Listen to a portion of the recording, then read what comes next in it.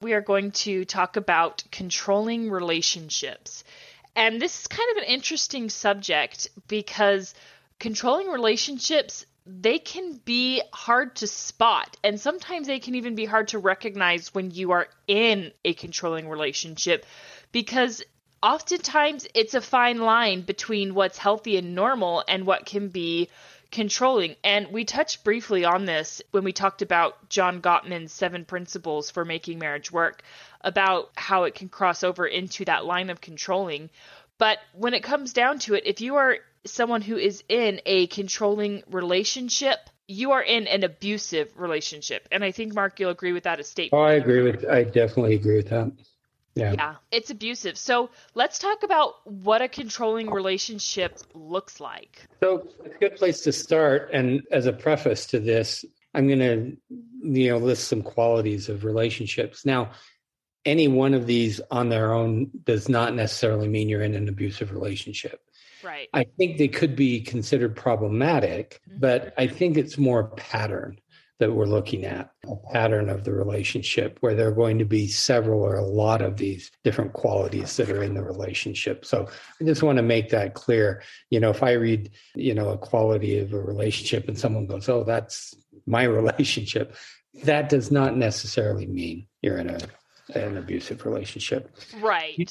So the one that stands out to me, which is pretty common, is when your partner isolates you from friends and family. And that happens, I think that's a pretty subtle thing that happens. Starts off, and it could start off with just, well, I'm uncomfortable being around your family. And then it moves to, oh, don't go without me. I'd like you to stay home.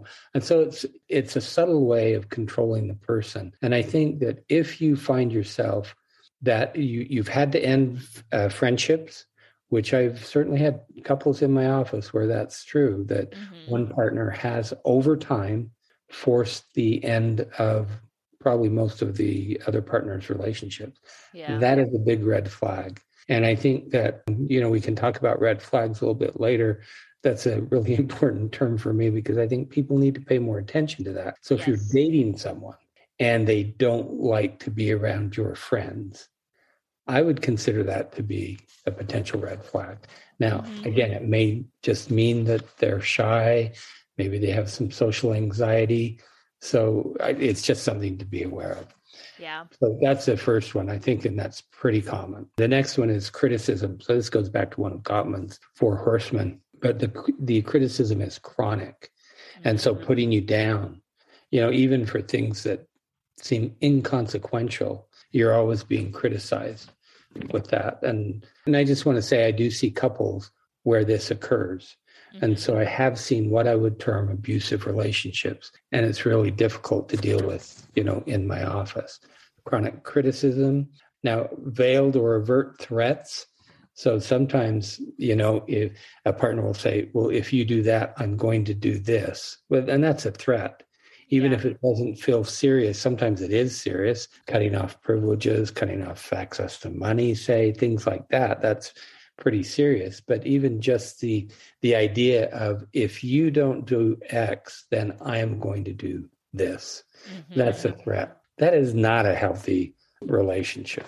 Ultimatums in any relationship, they're never a good thing. Never a good thing. I agree with you. If a person in a couple wants to give an ultimatum, I say the only way you give an ultimatum is if you go through with it. And so you've got to be very, very, very careful about that. Using guilt as a tool. Now, often this comes with manipulation and, try and make the person feel guilty or shameful about something. See, the common theme that we're seeing in all of these is you are creating a power differential. Right. Is what the person who is controlling is creating that power differential. And we'll go into why that happens. I think another common one is spying or snooping or requiring constant disclosure.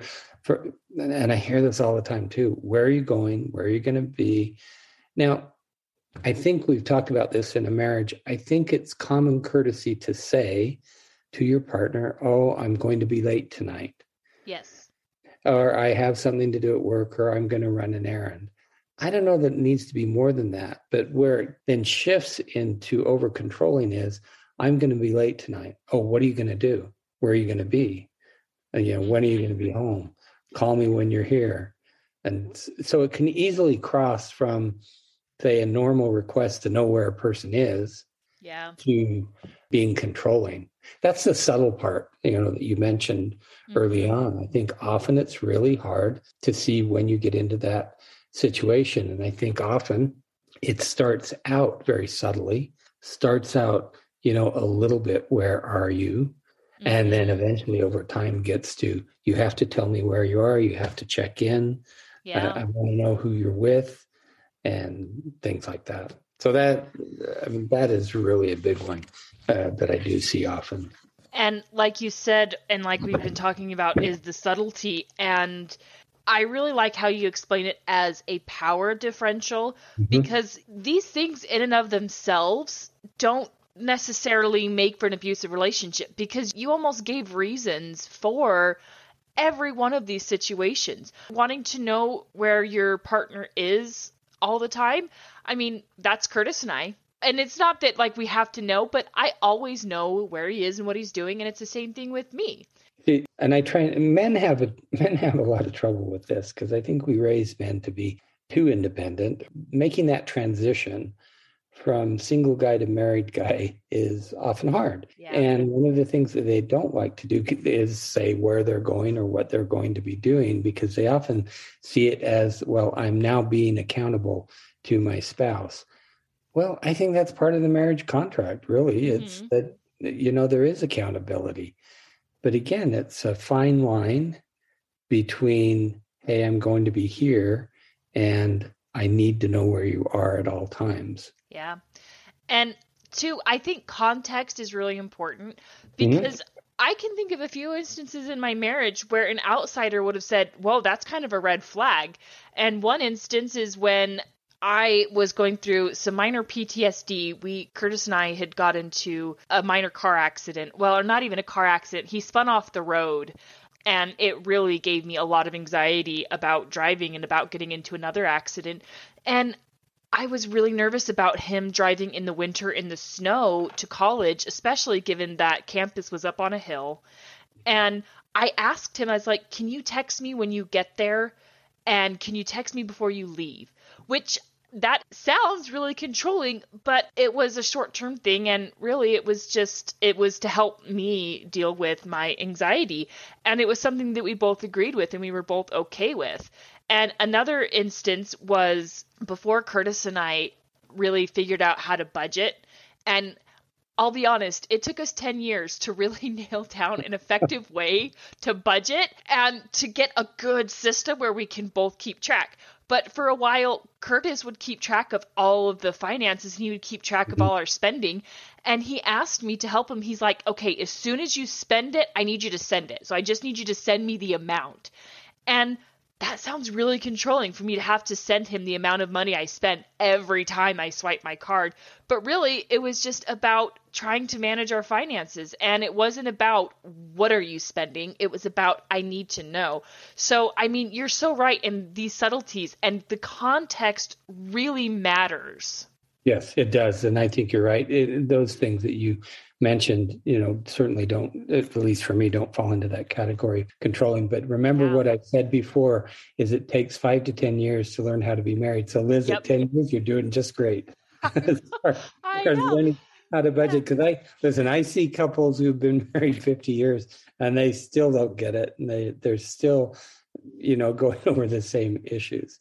Let me just go over a couple of other really quick, some things. So unrealistic expectations. I think that's common. Blaming others. So you never take responsibility for your own problems.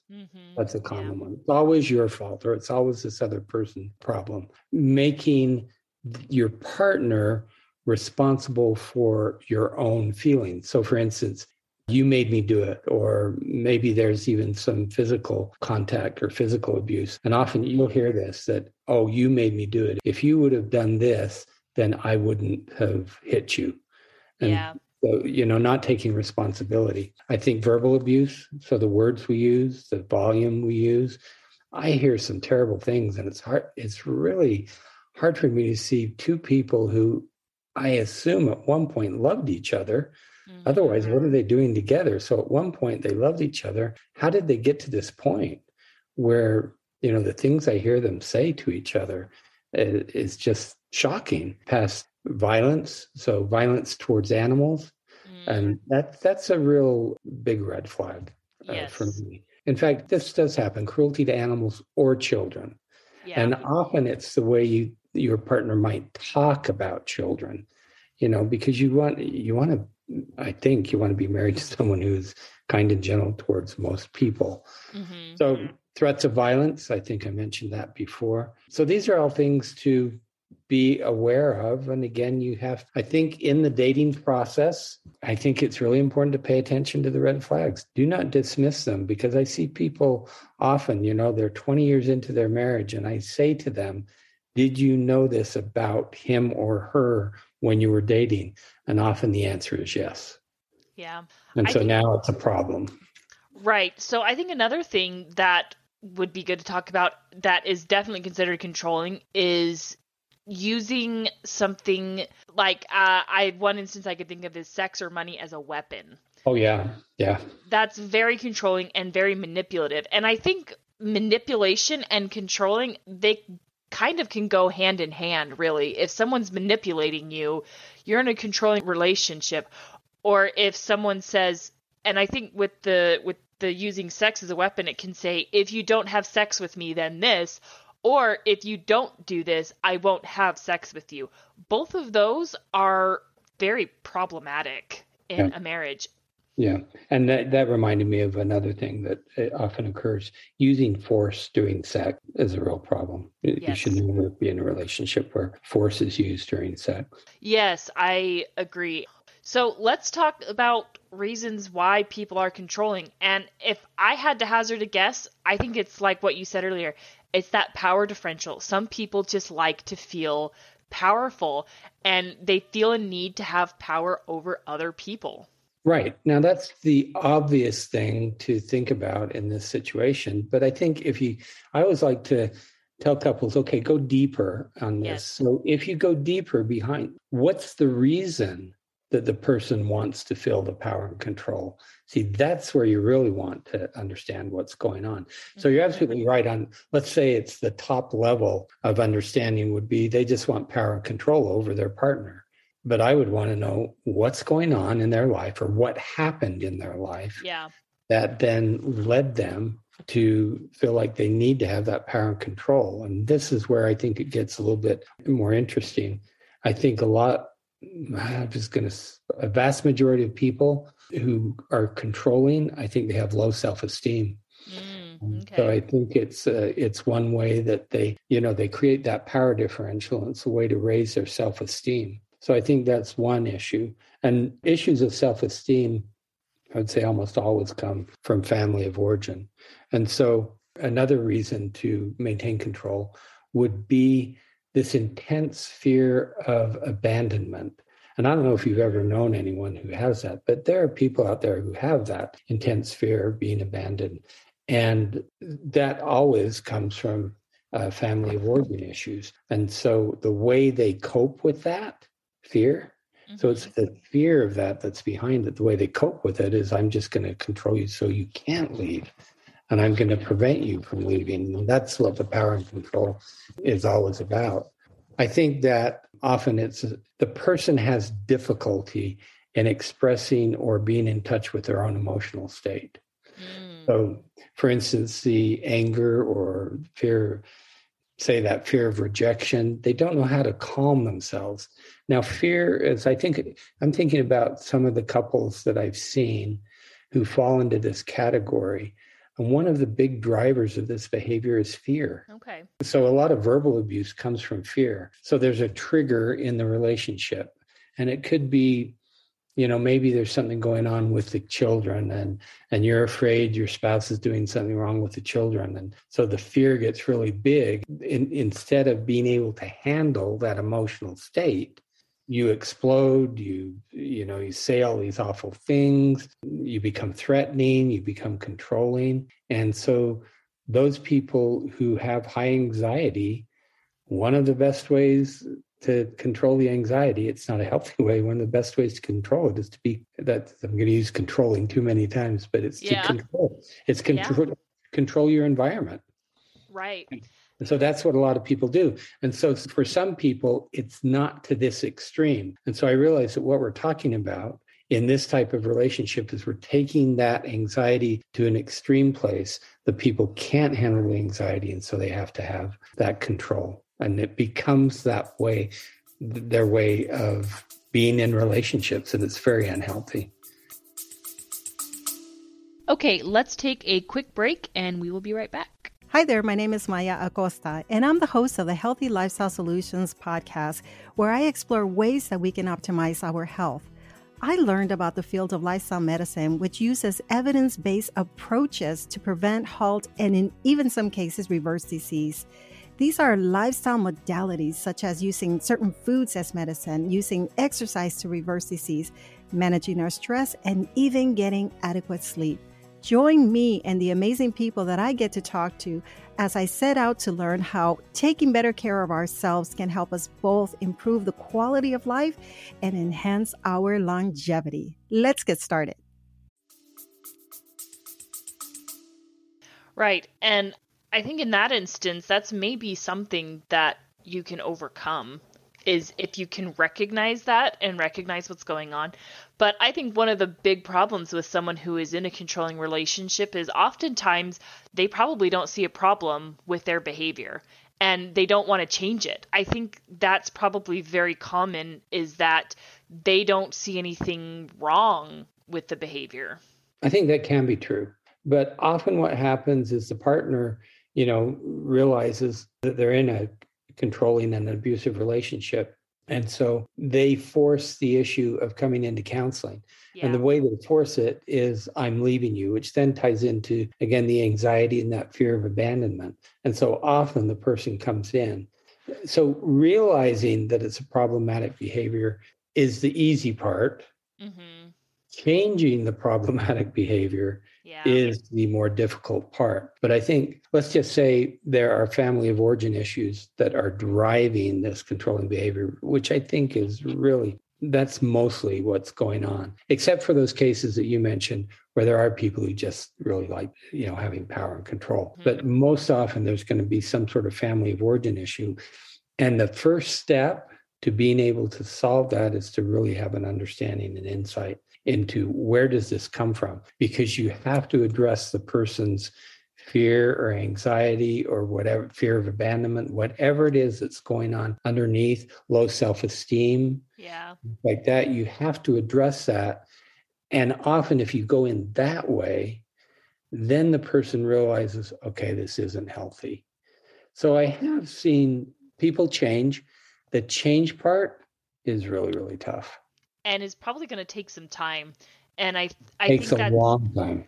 And I think that's important for someone who is being controlled. And if they're trying to work on it, I think they need to understand that just because you've acknowledged the problem and your partner's willing to work on it, it doesn't mean your problems are going to go away overnight. You're going to need to give them time to work through their issues and to correct their behavior, because it's not going to be easy for them to let go of the control, because like you said, it's easing that sense of anxiety and it's filling a need. And you've got to give them time to replace that with something else. Right. But here's the problem with that is often the people are at the end of their being able to, to handle it. And so, by the time they come into my office, they're almost right there tipping over the edge into the divorce. Mm-hmm. And so when you explain to them, because it's actually about changing your brain, which we've talked about before, it's changing those connections. And the only way to change those connections is through experience. And the experience we're talking about is really having the controlling person, like learn to meditate, all those things we've talked about as far as decreasing their anxiety. There's that. There's, doing some individual work around family of origin issues. That takes time. And often the partner is not willing to wait. Yeah. But I think, from my perspective as a therapist, I try to be honest and realistic and say, I think you can do this. it's going to take a long time though. Yeah. And one thing that I think is going to be really helpful for both people, and again, this is probably going to be incredibly difficult, is the person who is being controlled. It's going to really help them to try to understand the emotional space of the person doing the controlling. And that's going to be very helpful for the person who is doing the controlling. And it's also going to help you gain a better understanding. If you can put yourself in that person's emotional space and say, okay, this is why they are doing this behavior. And that doesn't mean you're making the behavior okay, but it can be very helpful just to gain an understanding of this is why they act this way. I think that could maybe help someone stick it out a little bit longer if they can really be empathetic and try to understand where this other person is coming from. So I agree with that. But again, I go to the length of the marriage, or the context, because if you, let's say you've been married 2 or 3 years and you realize you're in a controlling relationship, to be able to get to that empathy place is much easier than early on because you haven't had 20 years of this behavior. What I've seen is when you then have had 20 years of this awful behavior, it is so difficult to get to that place of empathy. And I agree with you, once you understand, then it's more likely that you can have empathy. But the problem is, this is true from Gottman's research, is that couples wait too long to come in to get help. And by the time they come in to get help, here's how one couple explained it to me. They were in an 18-wheeler. I guess that's a big cargo truck that goes down the highway. They said, we're in an 18-wheeler and 17 wheels are off the cliff. And I thought, okay, I don't know what you want me to do with that because you only got one wheel left that's holding you up. But they waited. And you're not being held up. You're over the edge at that point. That couple eventually did divorce, but they wait too long. And so it goes back to, I think, paying attention to the red flags. Often when you're in an abusive relationship, you sometimes have friends and family who are alerting you to this. Mm-hmm. Often they're the ones who are saying, what's going on? Your spouse treats you this way, or your spouse seems controlling. And what I've heard is, this is a problem because early on in marriage, you want to think the best of your spouse, right, and you're wanting to support them and stand up for them. But it also prevents you from looking honestly sometimes at what's going on. And then it just leads to, 20 years down the road, you've had it and you need relief right now. And to say, this guy can change his behavior, it's going to take him a year. But, people are saying, I'm out of here. I'm not going to wait a year for this to change. So you've got to catch it early on. Yeah. Or not marry it. I mean, that would be the ideal thing, is don't marry the controlling relationship. But I think people are really good at hiding this during the courting phase. Right. So let's talk about those red flags and maybe some of the more subtle ones that can be harder to miss. So what are some of the subtle red flags that you might not think of, but really they're problematic? Well, I think one thing, this is going to sound hard because a lot of people have anxiety, and it's anxiety that does not affect their marriage in such a negative way. Mm-hmm. But I think it's really important to pay attention to the emotional world of the person you're going to marry. Okay. And don't ignore it. Mm-hmm. And I think that what happens is we fall in love and we think that love conquers all, and that because we love each other, we can make anything work. And I've said many times on these podcasts that is just not true. Love is not enough. It's always about behavior. Mm-hmm. And so early on, if that person, for instance, feels needy, then I think that can be a red flag. Because this is an important thing for listeners to understand. If you see something like the person feels really needy to you and you're going, that they feel needy, that's not going to get better. When you get married, that won't resolve. Mm-hmm. And I think it could possibly be an indicator of something more serious. So again, I want to stress these things, alone do not mean the person's going to be controlling. Right. Because we may just have some emotional issues that need to be dealt with, which is probably the more common situation because we all come with baggage. I want to acknowledge that. We all come with baggage. from our Curtis family would of origin. and Curtis would probably say early on in our marriage that I was needy or I was clingy, and maybe it was unhealthy, maybe it wasn't, but early on in our marriage, even throughout our courtship, it was hard for me to be away from him. I didn't want to be away from him because, and a lot of it is I was so in love with him that I just wanted to spend all my time with him. You know, it was kind of That's a that. different, that is a very different issue though, Liz. You See, think so? oh yeah, Okay. because I wouldn't classify that as needy. I think Okay. that when you're falling in love, I mean, this is the thing that is true, I think, of most long-term successful marriages, is you can point back to this time where you can say, I was madly in love with this person. Okay. Yeah. I mean, can you say that? Oh I yeah. remember, I mean, I'm 45 years into my marriage, but I remember I was 16 when I met Lindy. Mhm. And I remember that feeling still. And I didn't consider myself needy. I just wanted to be with her. And so we wanted to be with each other. And so I think that's different than feeling needy. I think when Okay. I say needy, it's you have to meet my needs. It's more of I can't be alone. It's different than I want to be with you. It's very different than I can't be alone. Okay. You Yeah. see the difference? Mhm. Yeah. And so what I hear you saying is I just wanted to be with him. Right. If you were saying I have this fear of being, you wouldn't use the word fear, but you say I don't Yeah. want to be alone. That's I think is a red flag, because I think it's healthy at times for people to be able to be alone. Yeah. Yeah. And I would guess if you look back, even the time when you were falling in love with Curtis, there were times when you were alone and you were okay. You may have missed him, Okay. Yeah. but you were okay being alone. And then the other thing to be aware of is I think it's important to listen. How does this potential partner interact with their own family members? Yes. What are the words? What are the language that they use? And I can't think of any better term than saying you want them to be kind and considerate, compassionate. And if you pick up that they aren't to anyone, Mhm. even so this is one thing I hear. They'll go out to dinner, they're dating, they go out to dinner, and one of the partners is incredibly rude and demeaning to help staff. And that I think is a big red flag. Yeah.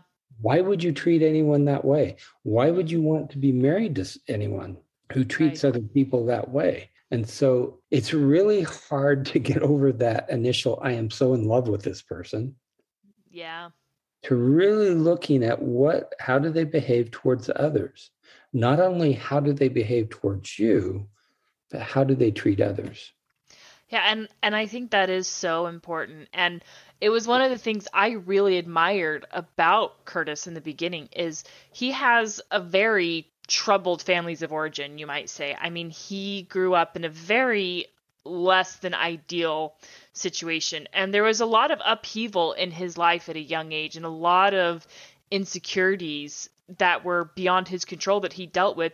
And he still loved his mother. He was still a mama's boy. And for a long time, I've been a very firm believer, girls, marry yourself a mama's boy. Marry someone who loves their mother, because the way they treat their mother is the way they will eventually treat you. Now, I recognize that there are instances where mothers can be abusive, controlling, or there can be problems with the mother. I recognize that there are instances of that.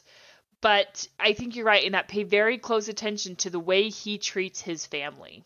Yeah, and friends, and I just don't like the term mama's boy. I've never really liked that term. I Uh-huh. think, see, I would generalize it to just how do they treat people around you? How do they treat Yeah. people they don't know? How do they treat the person who's serving them dinner? And you want someone who's kind and courteous, and pay attention to when those behaviors come out, and that kind of takes you back and you go, wow, what just happened? Mhm. Don't dismiss those behaviors.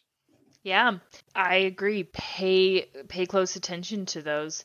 So, now let's talk about getting out of a controlling relationship and what that looks like. And hopefully you're able to work through the problem, but I think oftentimes it's not, or maybe the person is unwilling to change. So let's talk about that, about getting out of the relationship. So this is a hard thing to do, and sometimes you've just had enough and you have to leave, and you have to be very careful about how Yes. you do that. Because often the person who's controlling or abusive, I talked earlier about that fear of abandonment. Well, here Mm-hmm. it comes because I'm going to leave you, I'm going to divorce you. And then that kicks up this big fear, and they might do anything Yep. to prevent you from doing that. So I think you have to plan well in advance of leaving, as is especially true if there are children involved. Mm-hmm. And so I would always suggest consulting a family law attorney just to make sure you understand what your rights are. And then once you do leave, and you may have to leave as opposed to this controlling person leaving, I think you need to have family or friends with you. Do not Yeah. do it alone. Do not even say alone, I'm going to leave you. I think you need someone there because I think a lot of these people are unpredictable. Yeah. Um, and you don't want to be caught in a situation where there could be violence. Mm-hmm. And that has certainly happened before I've heard it happen. So I think you have to be very careful. You have to have a plan in place. Where are you going to go? What are you going to do? And have someone that you need help. Right. And the most difficult situation is if the isolation so the very first thing I talked about is they isolate you from family and friends. And Mm-hmm. sometimes what that means is they will move you to a place where you have no family, you have no friends. And I've Right. certainly heard of this situation. Then it gets so bad you have to leave and there's nobody there to help you. Right. That is really a very hard situation. And another really hard situation is if you don't have separate finances, which is very common in marriage because oftentimes that can make it really difficult is if they control all the finances and you don't have any say in it. Because in order to get out and be on your own, you have to be able to support yourself. Right. And And so, but finances is one of those ways they control. yeah, So you don't know absolutely. where the money is. You don't know how much money you have. You can't access it. That's a big red flag early on in the marriage.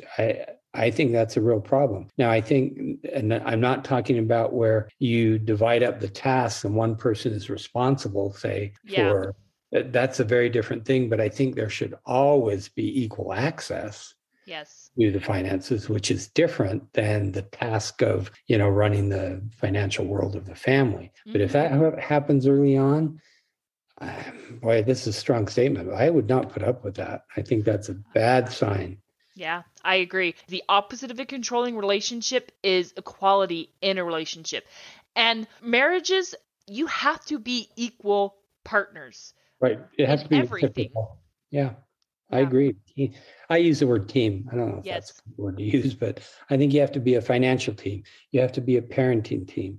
You have to be a team with regards to extended family. I often use this term, I probably have before on this podcast. You have to be a sexual team as well, Yes. because you're in it together. And when you aren't, or if it doesn't feel like that over several different domains, that's a big red flag. Yeah.